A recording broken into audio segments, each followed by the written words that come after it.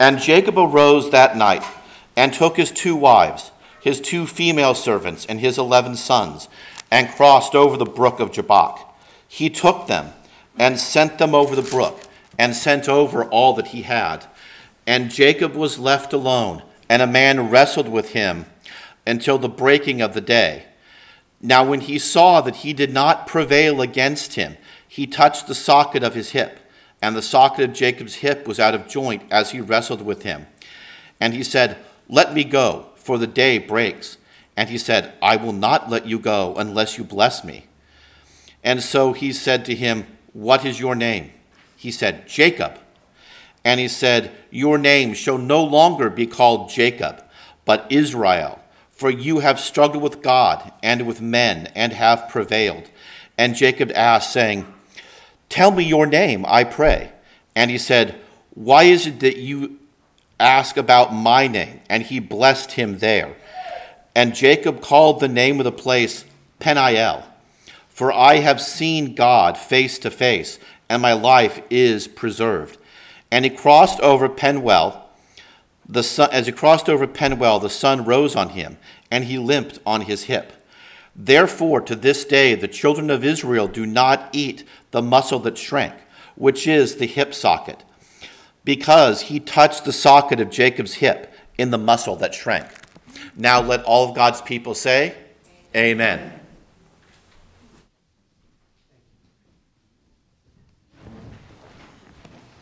Amen. Let's pray together as we come to this great passage of God's Word. Our God and our Father, how grateful we are for the privilege again of gathering together and worshiping You. And we pray now that as we come to Your Word, that You would give us help, Father. We know that this is Your Word, that this is not the Word that any mere mortal wrote, that these are the words that You gave to the prophets, that You gave to the apostles in order to preserve for us, that these are the very words of God, breathed out by You, inspired by the Holy Spirit, Father, living and active, infallible and inerrant, sharper than any two-edged sword, able to penetrate into our hearts and lives and expose everything within us and continue, Father, the work of transforming us by the renewing of our minds. And so it's for all of that we pray this morning. Holy Spirit, would You be with us and illuminate the meaning of Your words to us today? And would You impress upon our hearts the truthfulness of these words? And would You continue to transform us by them and make us to be more and more holy and glorifying to God? And so, Father, we pray, may the words of my mouth and may the meditations of our hearts be pleasing in Your sight. In Jesus' name, amen. Amen. It's been my plan for the past 2 weeks to continue on together in our ongoing study of the 12 minor prophets of the Old Testament Scriptures. And that's a study, if you've been a part of the church for a while, that we've been engaged in for a while now. And whenever we finish one of those Old Testament books of prophecy, we spend some time together in some other scriptures as sort of an interlude, often in the New Testament, before coming back to the minor prophets. And that's what I thought we were going to do today. And the next in line of the minor prophets is the great book of Jonah. And as I was reading and studying in order to preach the first portion of the book of Jonah this week, it occurred to me how much the story of Jonah connects to the two passages that we have looked at together the past 2 weeks in Isaiah chapter 50 and in Matthew chapter 6, both of which, of course, are massively encouraging passages of Scripture in terms of our ability to trust God. Isn't that what we've been learning together and meditating on together?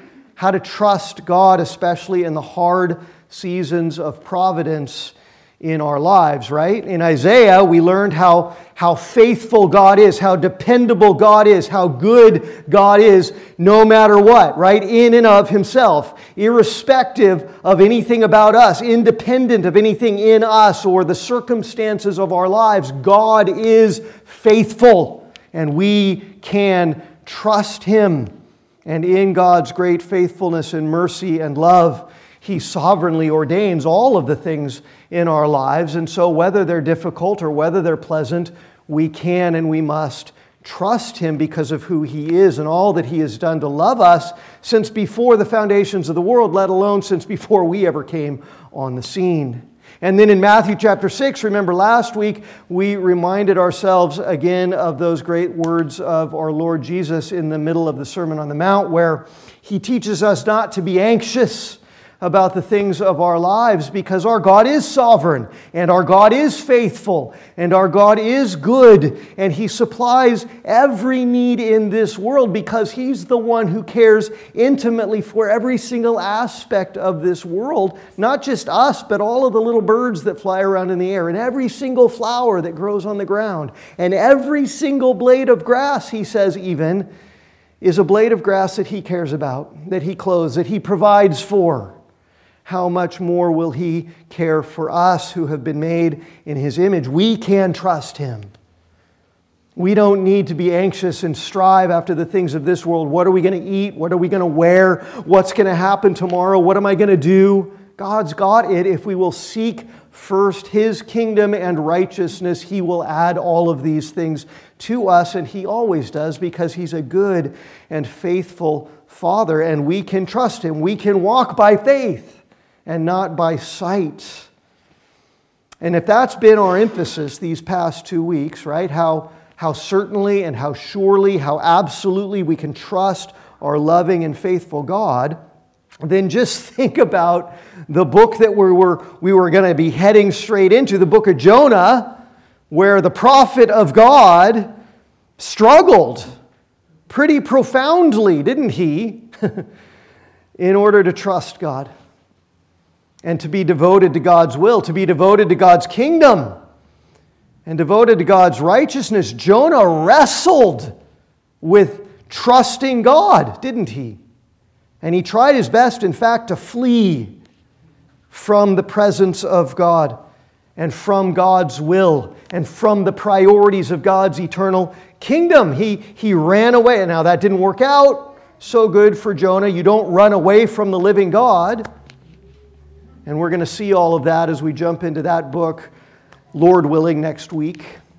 But it occurred to me this week that in between those two passages that we looked at in Isaiah and Matthew and the book of Jonah, where we're heading, this story of Jacob in Genesis fits so well as a great segue as we continue all to learn to trust our God and walk by faith, and as we all have to admit that as His people, redeemed and reconciled, very often still we don't trust Him.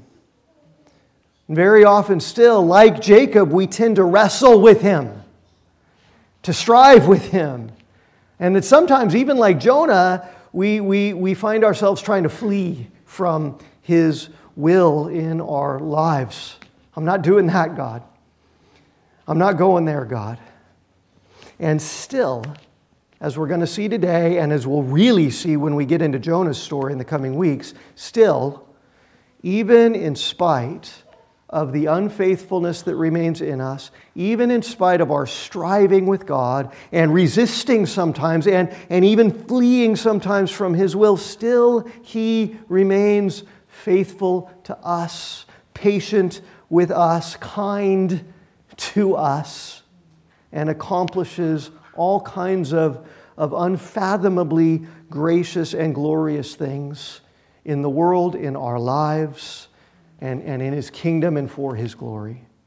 And so this morning, I want to walk with you through the story of Jacob's life so that we can glean from it a lot of things that God would reveal to us here, not just about Jacob, but about ourselves and about Himself and about Jesus Christ, as we'll see, and about His gospel love for us and about our living faithfully under that gospel for His kingdom and for His glory. So, most of you know this story. This is familiar territory, I trust, to many of you, but we'll just rehearse it because repetition is good for us and being reminded is very, very helpful to us because whether it's intellectually or in other ways, we're awfully forgetful, aren't we? If you're like me, you are. So let's go through Jacob's story together. It really begins, obviously, with his grandfather Abraham. Abraham was another man whose name was changed by God, as we see Jacob's name changed here in Genesis 32. Abraham's name was changed for a very significant, a very important reason. Abraham was a descendant of Noah's son Shem.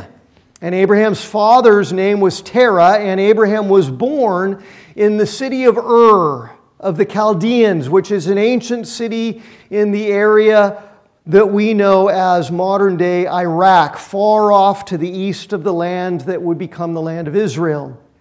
And the name that he was given at birth by his mother, by his father, was the name Abram, not Abraham yet, but Abram, which means mighty father, or exalted father.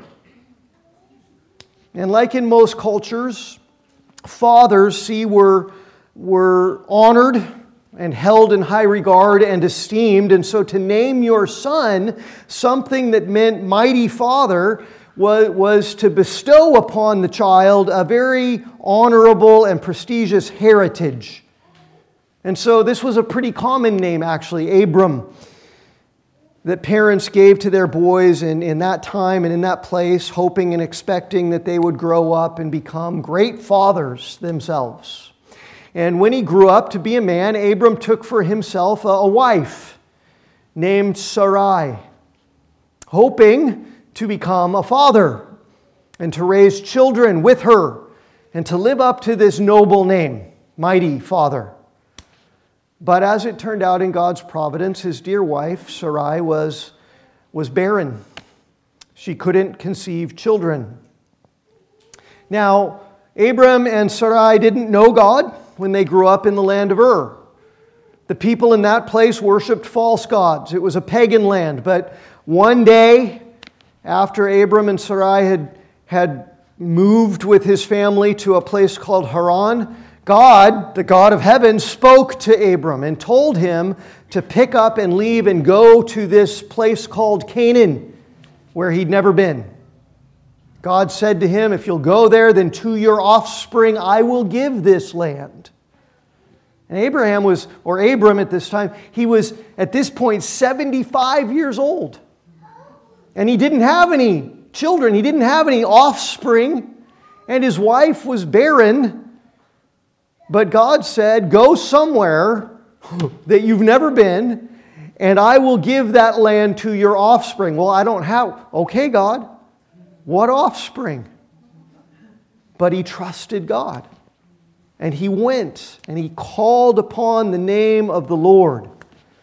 And later in Genesis chapter 17, God made a very, very specific promise to Abram to give him offspring, to multiply his offspring greatly, massively, so that Abraham would become the father not just of a child, but of a multitude of children, and in fact a multitude of nations.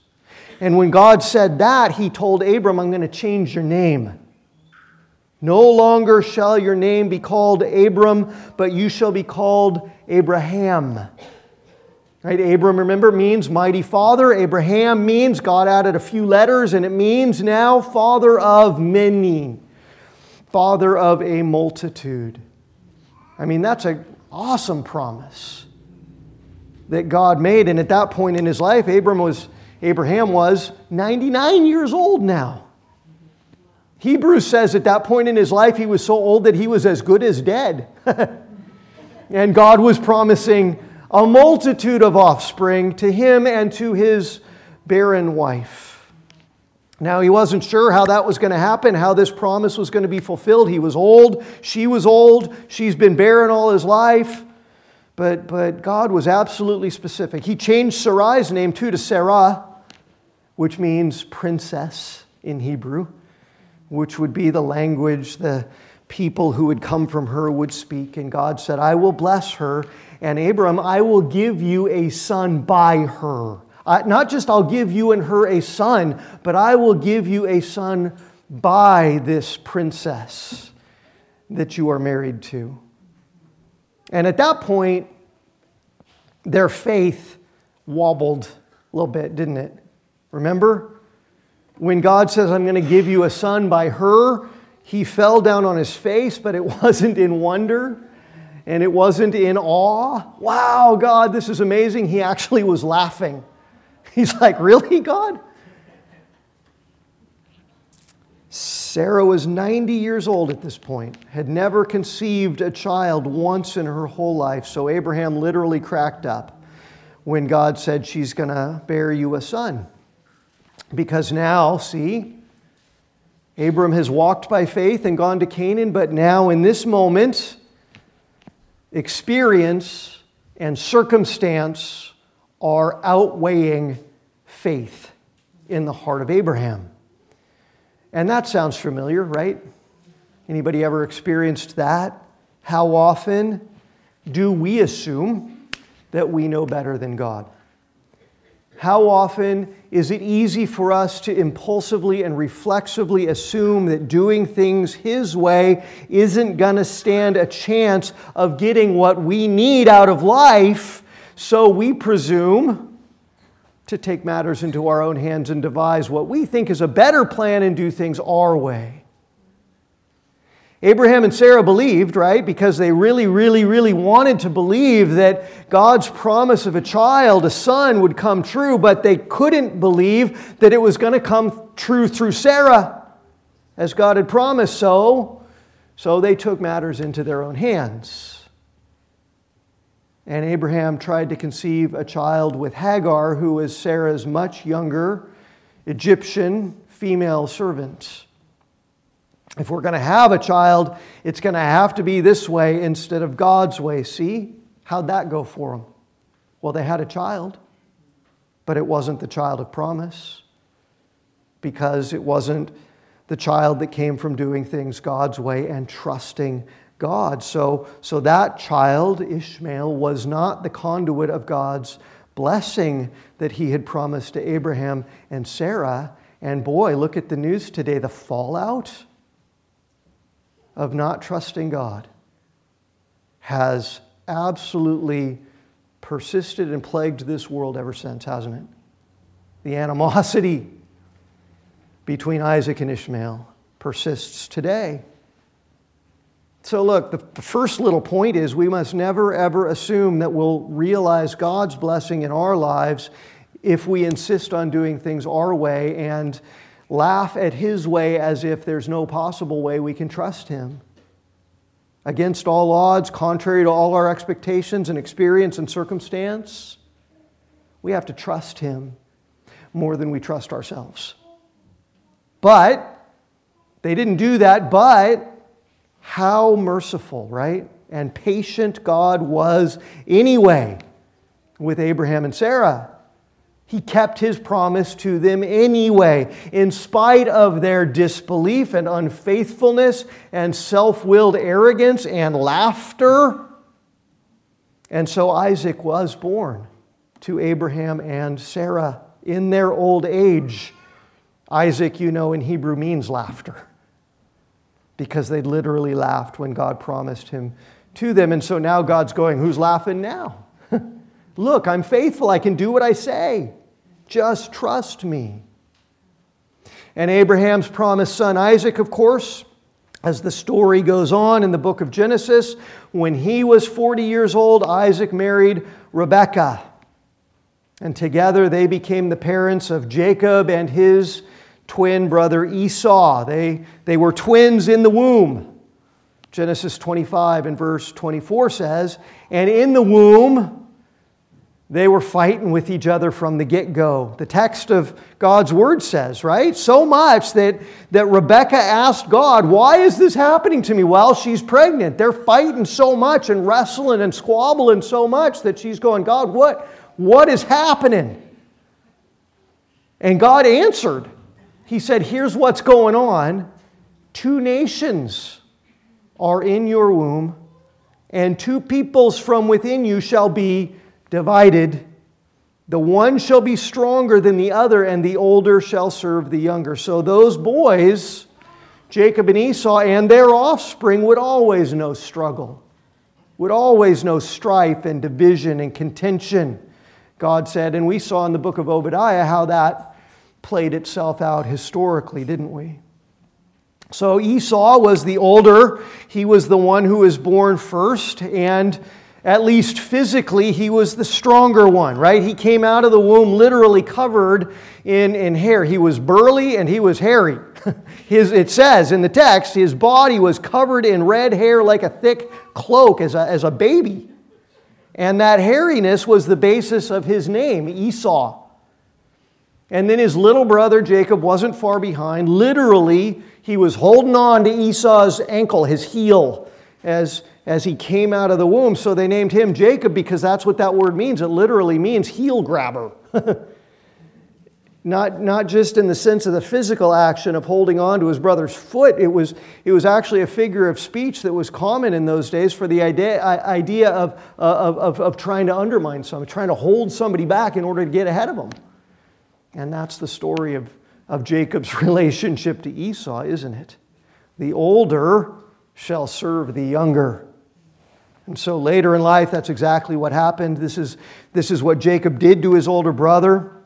Esau, the older one, the stronger one, the more active one, the more aggressive one, took up a life of heading off out into the wilderness all on his own and hunting for a living. Meanwhile, Jacob, right, was the quiet, meek, gentle soul, like his father, who preferred to stay closer at home and work as a shepherd. And one fateful day, as the story goes, as you know, Jacob showed the flesh and the selfishness and the pride and the sin of his own heart as he became very cunning towards his brother. And with some help from his mom, Jacob schemed to trick Isaac, his father, into transferring the birthright from Esau, the firstborn, to himself. The birthright was the privileged status or rank in the family that the firstborn son was always given, that gave that son a double portion of the inheritance and various privileges in the family, including taking the place of the father when he died as the head of the family. And Jacob tricked his father into giving that blessing to him instead of to Esau. And so Jacob, the weaker one, ended up in the higher position than his brother. And the older, as God had prophesied, ended up serving the younger. And as soon as Esau figured out what had happened, he cried out and he said, "He's rightly named Jacob," because Jacob had grabbed him by the heel from the beginning and had pulled him down in order to get ahead. He cheated his brother by deceiving his own father. And in Genesis chapter 27, it says that Esau hated his brother for this. Powerful indignation and resentment dwelt in Esau's heart. And so Rebekah was afraid for Jacob's life. And she knew that if Esau got his hands on Jacob, he would rip the younger, weaker boy to pieces. And so Rebekah sent Jacob away to his uncle Laban's land back in Haran. So, this person here, Jacob, in the Old Testament, he's not exactly the kind of person that we would expect to be the hero of anyone's story, right? He's not exactly the big, upstanding, strong, handsome, sterling, leading man that we would cast if we were writing this story, or that we'd want to emulate and find inspiration for in our own lives. This isn't like Dare to be a Jacob here, right? For so many reasons, though, for so many reasons, that's what makes Jacob's story such an awesome story. Because ultimately, he's not the leading man. He's not the main character. He's not the ultimate awesome protagonist. He's not the hero. God is. God is, in spite of Jacob. And the message of the story and the moral of the tale is how awesome God was anyways, and how utterly dependent on God Jacob became. And that's what we want to be like. And that's what his name ought to mean to us. And that's what God changes his name to. It's all about what God does, in spite of Jacob's failures, that make this such a powerful story. Just like the story of Abraham and Sarah, right? They didn't know God. They didn't worship God. They worshiped false gods when God called them to move to Canaan. And when God made them a promise that they didn't deserve, they laughed. But God blessed them anyway by fulfilling that promise anyway, even when they doubted Him. Even when instead of trusting Him, they took matters into their own hands and did things their own very, very sinful way. It's not about their heroism, it's about the great grace and power and sovereign purposes of our Almighty God. So was God, in telling these stories, is He somehow justifying their sin, the sin of Abraham and Sarah, in conceiving Ishmael through Hagar, or the sin of Jacob in deceiving his brother and his father? Is God somehow saying it's okay to do these things because God blessed them when they did those things? Of course not. God's putting the gospel on display. He's being gracious. He's being merciful. He's not giving them what they deserve, and He's giving them what they don't deserve because that's who God is. He was being God. He was giving blessing in spite of sin because He is love. And Him giving His love is not conditioned on our earning His love. And that's a big part of the core of all of these stories. So when Esau got mad and Rebekah sent Jacob away, he went and he fled back to Haran, 400 miles away where his uncle Laban was. And on his way, and this is Genesis chapter 28 now, Jacob came to a certain place and spent the night there. And while he slept, he had a dream. And you remember this dream? He dreamt of a ladder that was set up on earth, reached all the way up into heaven, and the angels of God were ascending and descending on the ladder and coming from heaven to earth. And it says that the Lord, all caps Yahweh, right? The great I am, God Himself, was standing above the ladder in heaven, and He said to Jacob, I am Yahweh, I am the Lord, the God of Abraham your father and the God of Isaac. And then in this dream, God made a promise to Jacob to multiply his offspring and to give them all of the land around as an inheritance, and through them to bless the whole earth. And this was to be the fulfillment of the original promise that He had made to Abraham back in Genesis 17. And when Jacob woke up, he said, this was no real ordinary dream. This was the Lord giving me this vision and speaking directly to me. Surely, he said, the Lord is in this place. So he built a pillar out of rocks there, a monument, and he called the place Bethel, the place, the house of God, the place where God is. And then he went on to Haran, and when he got there where his uncle Laban lived, there's another great story of how he fell in love with Laban's daughter Rachel, wanted to marry her. But Uncle Laban was also a trickster. He told Jacob that Jacob would have to work for him for 7 years in order to win Rachel's hand. So Jacob did. He worked 7 years, and it felt like the blink of an eye because he was so smitten with Rachel and eager to marry her. And finally the wedding day came, and you remember when Jacob went to lift the veil. I guess the veils then were a lot less see-through than the veils are now. But he went to lift the veil of his bride after saying, I do, in order to kiss the bride. And it wasn't Rachel, it was her sister Leah instead. And so Uncle Laban had tricked Jacob, right? What goes around comes around. The cunning deceiver had fallen into the same kind of trap that he had laid for his own brother years before. So now what do, right? Well, he worked another 7 years for Laban so that he could marry Rachel too. And now he had 2 wives. Again, taking matters into his own hands, doing things his own sinful way instead of trusting the Lord in His providence. Like one writer says, lifelong sorrow and disgrace and trials followed as a consequence of this double union, and it did. And Genesis chapter 30 tells us Jacob just kept on living up to his own name, the heel grabber, the usurper, as he worked for his uncle Laban all those years. He was tending Laban's sheep, his own sheep and his uncle's sheep, and he found this sneaky way that we still don't really fully understand of separating the stronger sheep from the weaker ones so that his own sheep, Jacob's sheep, would always somehow end up being the stronger ones, and Laban's sheep would always end up being the weaker ones. And so basically he was sneakily extorting Laban and ending up being able to sell his own much stronger sheep for a lot more money, and he became pretty wealthy in the process, while Laban and his sons didn't.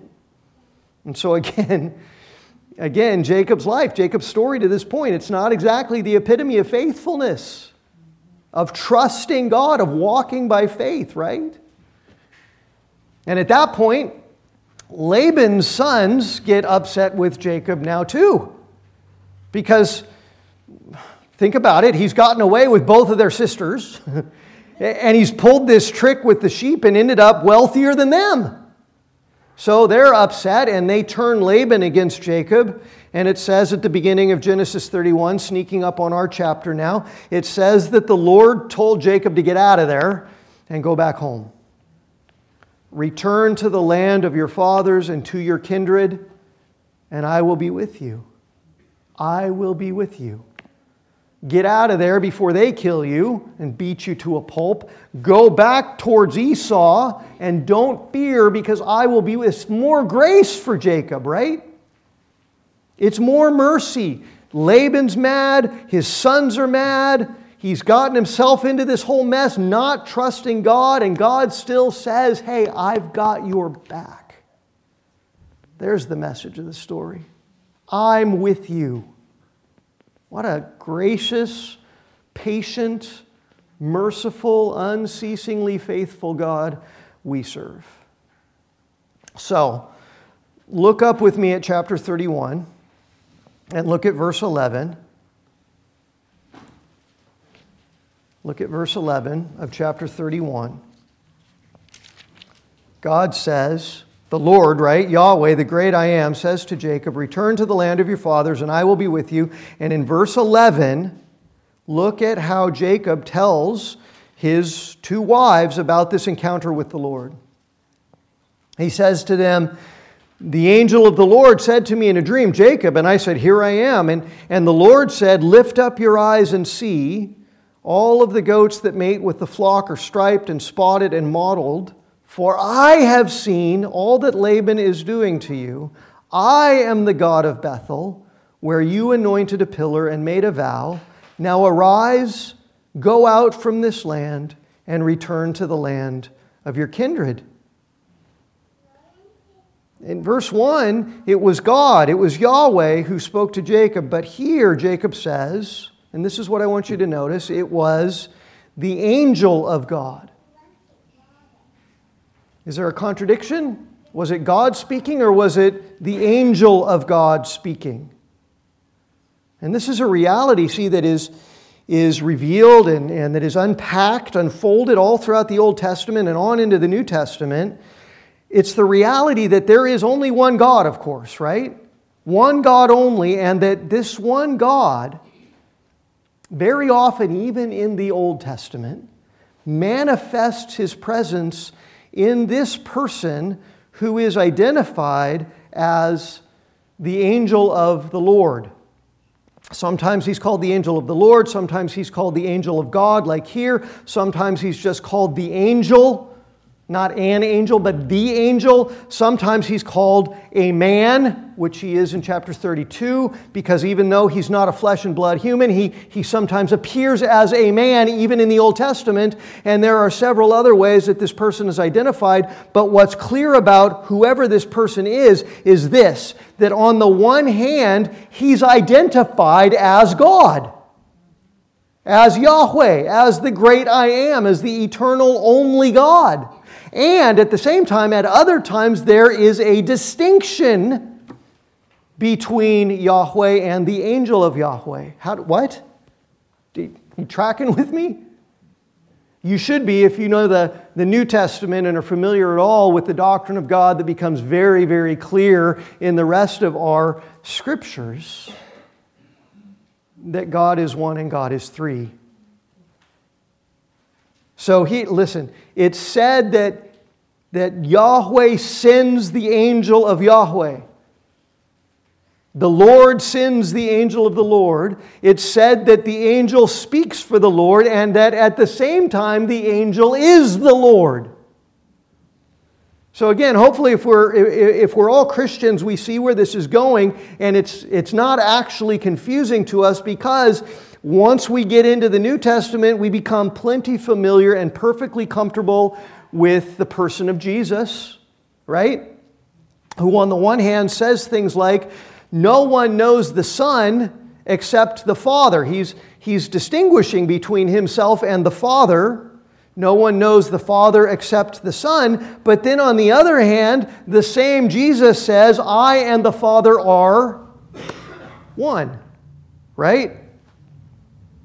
And we understand that in the one sense, Jesus distinguishes himself from the Heavenly Father, and in another sense, he identifies himself with the Heavenly Father. And we know that it's because in Jesus, as we read in the book of Colossians, all the fullness of deity dwells in bodily form, right?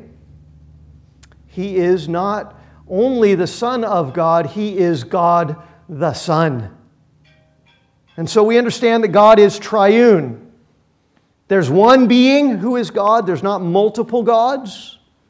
But this one being, God, eternally exists in three persons, Father, Son, and Holy Spirit.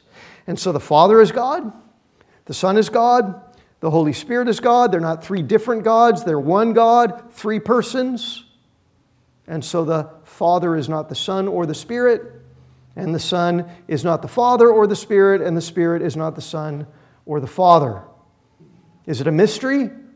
Of course it is. He's the only being like this. There's nothing to compare him with in the universe. There's no analogy of him that suffices for us to fully understand the complexity of his nature. And if there was, he wouldn't be much of a God, would he? Because he'd be like creation in his very essence, and he's not. So see, but here's the point. In the Old Testament, this same reality is not new news in the New Testament. This is how God has been progressively revealing himself all along, even throughout the Old Testament. One Yahweh, one Lord, one God revealed in multiple persons. Even the word he takes, the name he takes for himself, Elohim, is plural. El is God, Elohim is plural, but not in terms of beings, but in terms of persons. And see, even Jewish rabbis before the time of Jesus understood this and realized that Yahweh, who is in heaven, is distinct from Yahweh, who often appeared on earth, and yet they are the same God. Because see, the Yahweh who appeared on earth so often is called the angel of Yahweh is God the Son, the second person of the Trinity. Is Christ appearing and speaking before he became born in human flesh in the little town of Bethlehem. And he is all over the place in the Old Testament.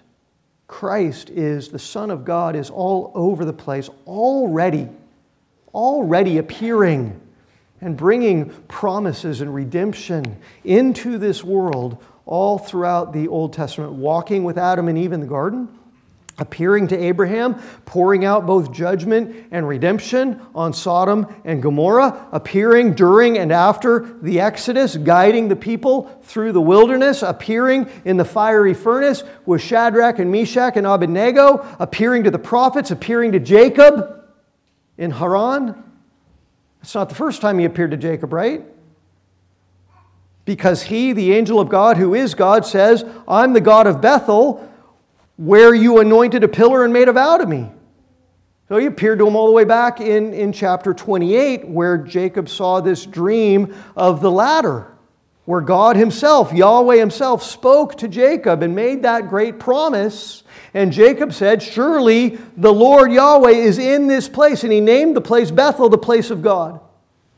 So see, Jacob gets it. Jacob knows that this angel of the Lord is the Lord.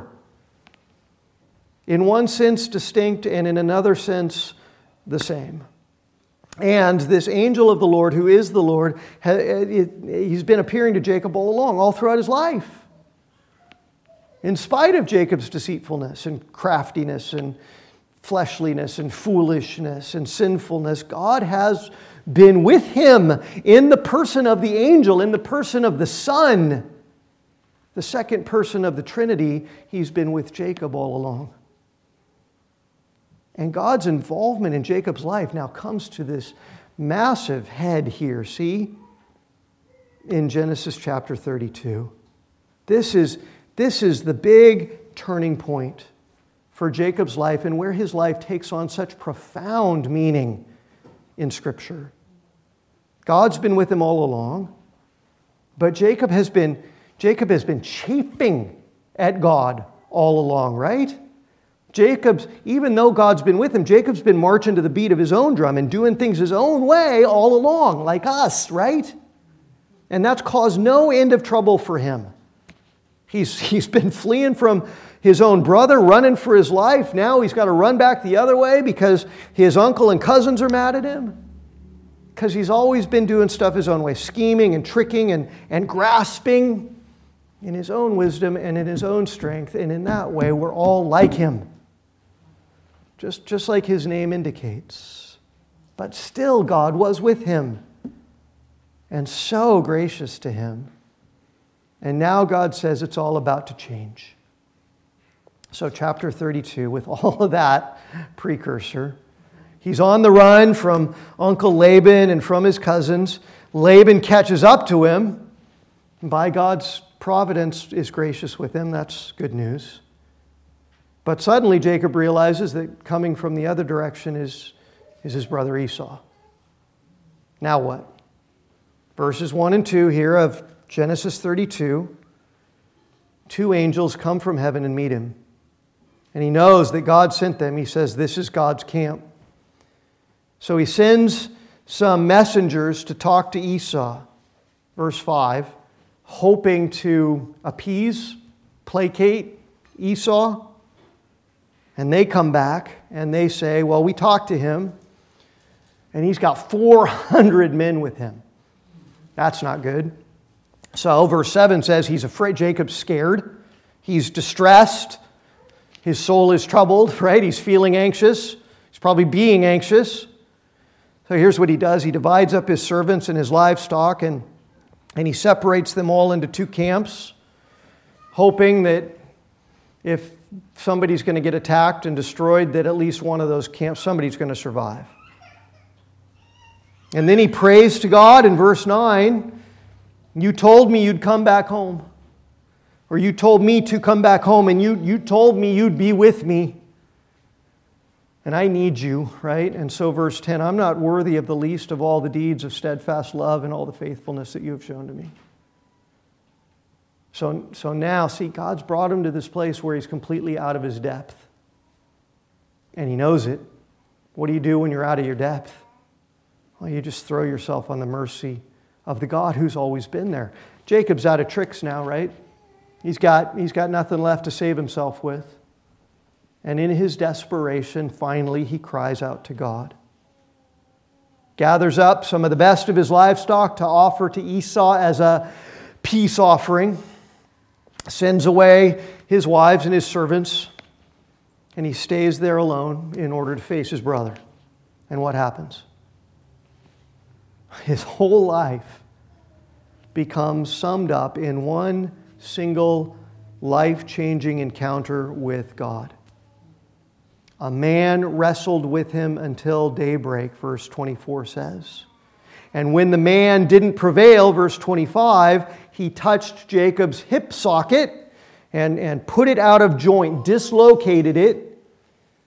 But Jacob, being Jacob, said, verse 26, I'm still not letting go. I'm not dead yet. I want you to bless me. I mean, that seems like a little bit of a strange thing to say at this point, right? Unless you know who you're wrestling with, and Jacob did. See, this is the one who changes your name when he changes your life. That's who Jacob's wrestling with. Just like he'd done for Jacob's grandfather Abraham so many years ago.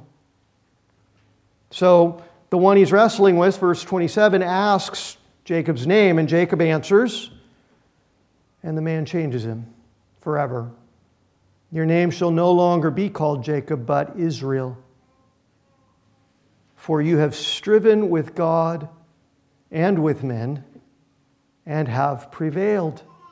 Israel means he who wrestles with God, he who strives with, he who contends with God. God says here, you've wrestled with me. You didn't just wrestle with a man, you've wrestled with me. Because remember, he's wrestling with the angel who is Yahweh. He's wrestling with Christ, the pre-incarnate Son of God. But God says, you've wrestled with me, Jacob, and I'm going to change your name to Israel because not only have you wrestled with me, but you've prevailed. Did he prevail? How did he prevail? Against God. Didn't God prevail? God dislocated Jacob's hip. Didn't God win? With a single touch, left Jacob with a permanent limp, right? How did Jacob prevail? Because it was Jacob's defeat that was his victory. And there's the gospel. There's the story. There's the message. It was by weakening him that God made him strong. And that's when God changed his name. Israel means wrestler with God. He'd spent his whole life, right, wrestling with God, kicking against the goads of God's will and God's way, doing things his own way, always, until God so graciously broke his hip, but didn't kill him, made him weak in order to make him strong in the strength of the Lord. And then Jacob asks, verse 29, now you tell me your name. But the man wouldn't. And really, Jacob already knew who he was. Because again, this wasn't his first encounter with him. And so, verse 30, Jacob calls this place where this wrestling match happened, Peniel. This is a beautiful name. The word panim in Hebrew means the presence of or the face of. And the word El is the word for God. And you put them together and you get this place named Peniel. This is the place of the presence of God. This is the place where I stood in the face of God.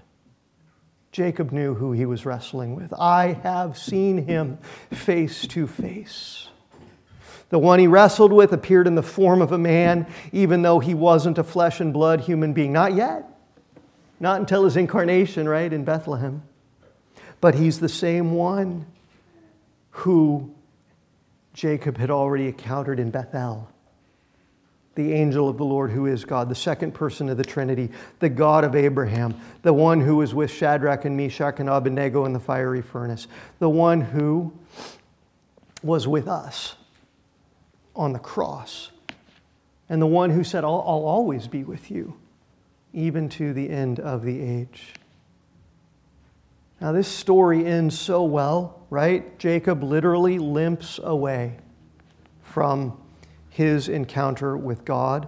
That limp would affect him for the rest of his life. Jacob is forever changed. His name is forever changed. His life is forever changed, weakened, but made strong. And when he goes now and encounters his brother Esau, by God's grace, Esau's rage has disappeared.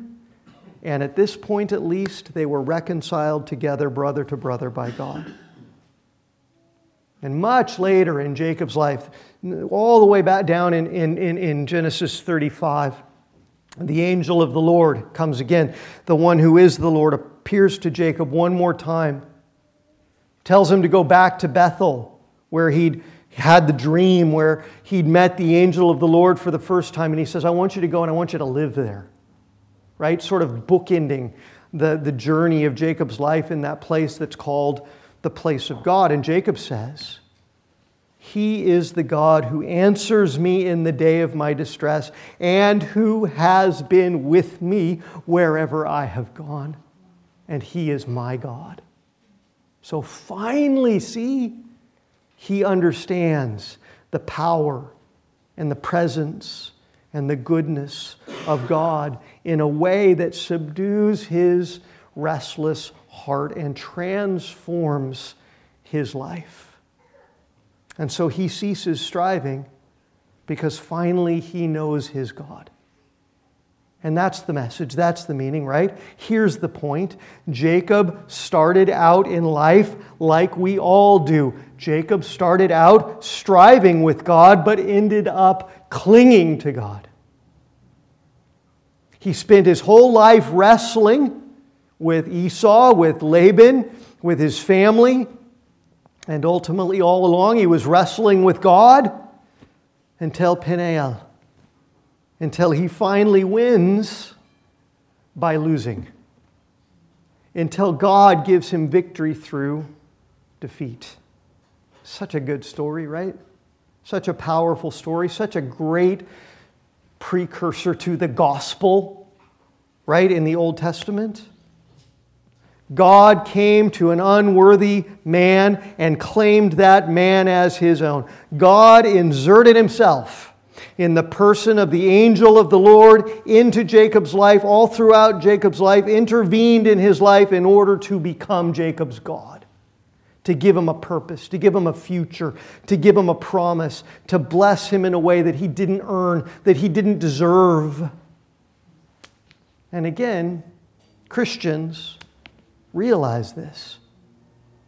Again, this same person who appeared to Jacob all throughout and who wrestled with him there at Peniel and dislocated his hip and weakened him in order to strengthen him, that's the one who then later would come and take on human flesh and be born of a virgin in Bethlehem in order to give us new life. Remember, Jacob saw the vision of the ladder? Genesis 28, angels ascending and descending between earth and heaven. Listen, in John chapter 1, Jesus, the Word who became flesh and dwelt among us. Listen, Jesus introduces himself to Nathanael, one of the first followers of Christ, calls Nathanael by name even though Nathanael had never ever met him. And Nathanael said, "How do you know my name? How do you know me?" And Jesus says, "While you were sitting under the fig tree, I saw you." Meaning, as God, Jesus omnisciently knew who Nathanael was, and Nathanael understood that Jesus was saying that he was God, and he said, "You are the Son of God, you are the King of Israel." And Jesus says, "Yeah, that's true, and you're going to see even greater things than that. I'm going to blow your whole mind with an understanding of all of the Old Testament that you've never grasped before. You're going to see heaven opened and the angels of God ascending and descending on the Son of Man." Jesus said to Nathanael, right? You hear that?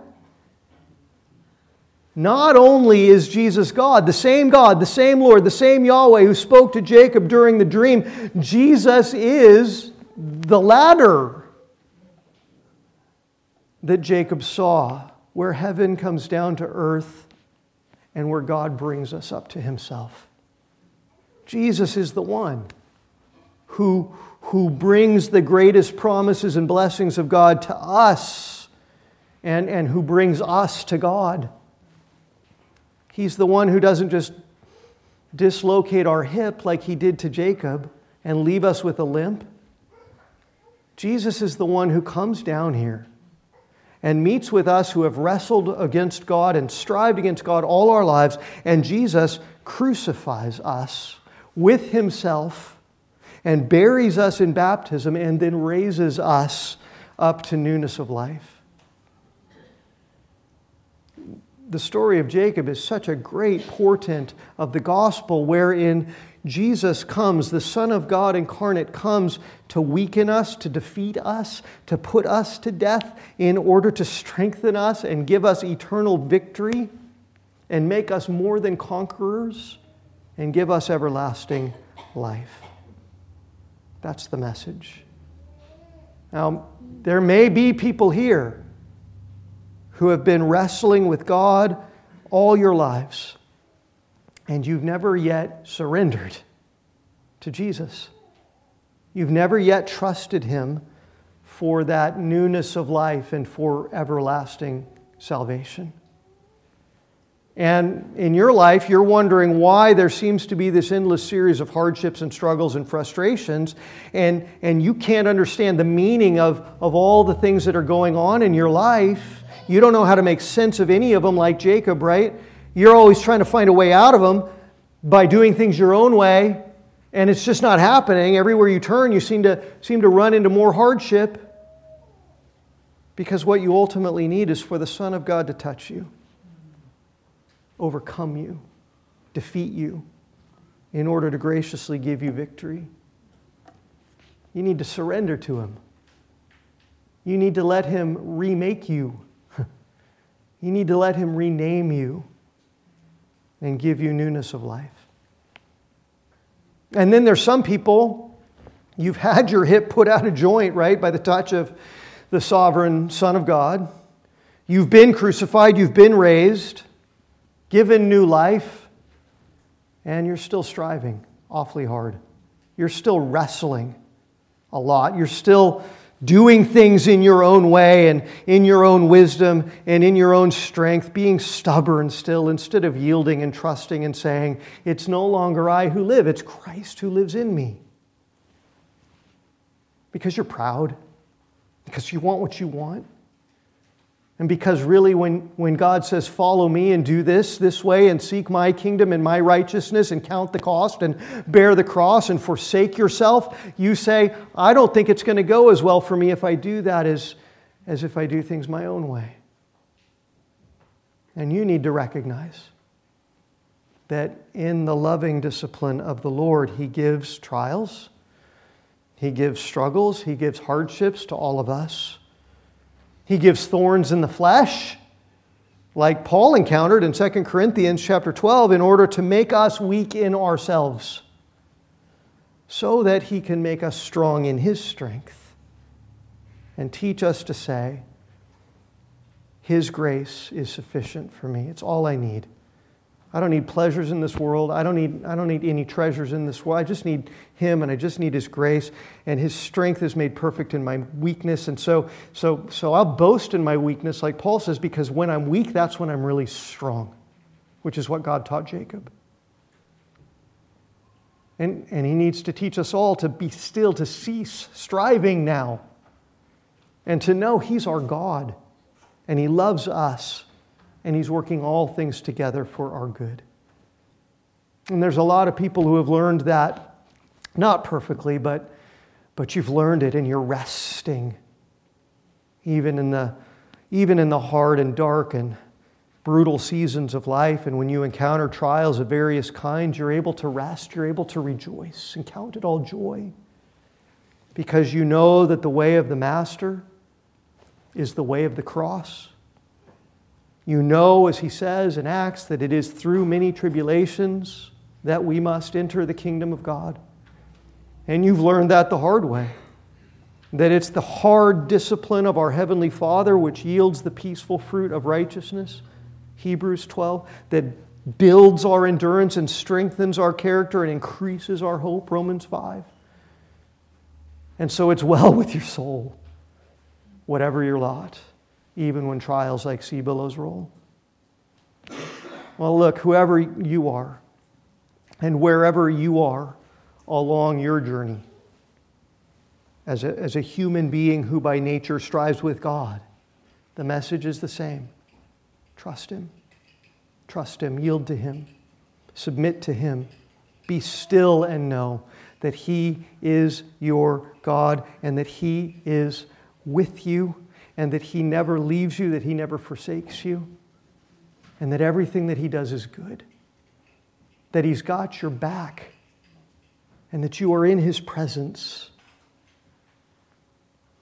And know all you need and all you have ultimately is nothing in this world but is Christ. Amen? Let's pray. Our God and our Father, your word is so powerful, and not only in the theological propositions that it declares to us and the prophetic statements that it announces to us, but Father, even in the recording of the history of your dealings with your people, what a revelation of your great grace and mercy and sovereign power and strength and holiness and justice and righteousness. And so we pray, Father, this morning that your word would penetrate our hearts and our lives and teach us to trust you and teach us to say that if we have Christ, we have everything and we need nothing else, and so we need not be anxious for anything in this world because Christ is all. And His love is all. And His promises and the inheritance that He has given us by faith is all. And so as we sing to Him now, would we sing with hearts of faith? And would we learn more and more to trust and live in a way that glorifies you and that is useful for your kingdom? This we pray in Jesus' name. Amen. Amen. Page 15,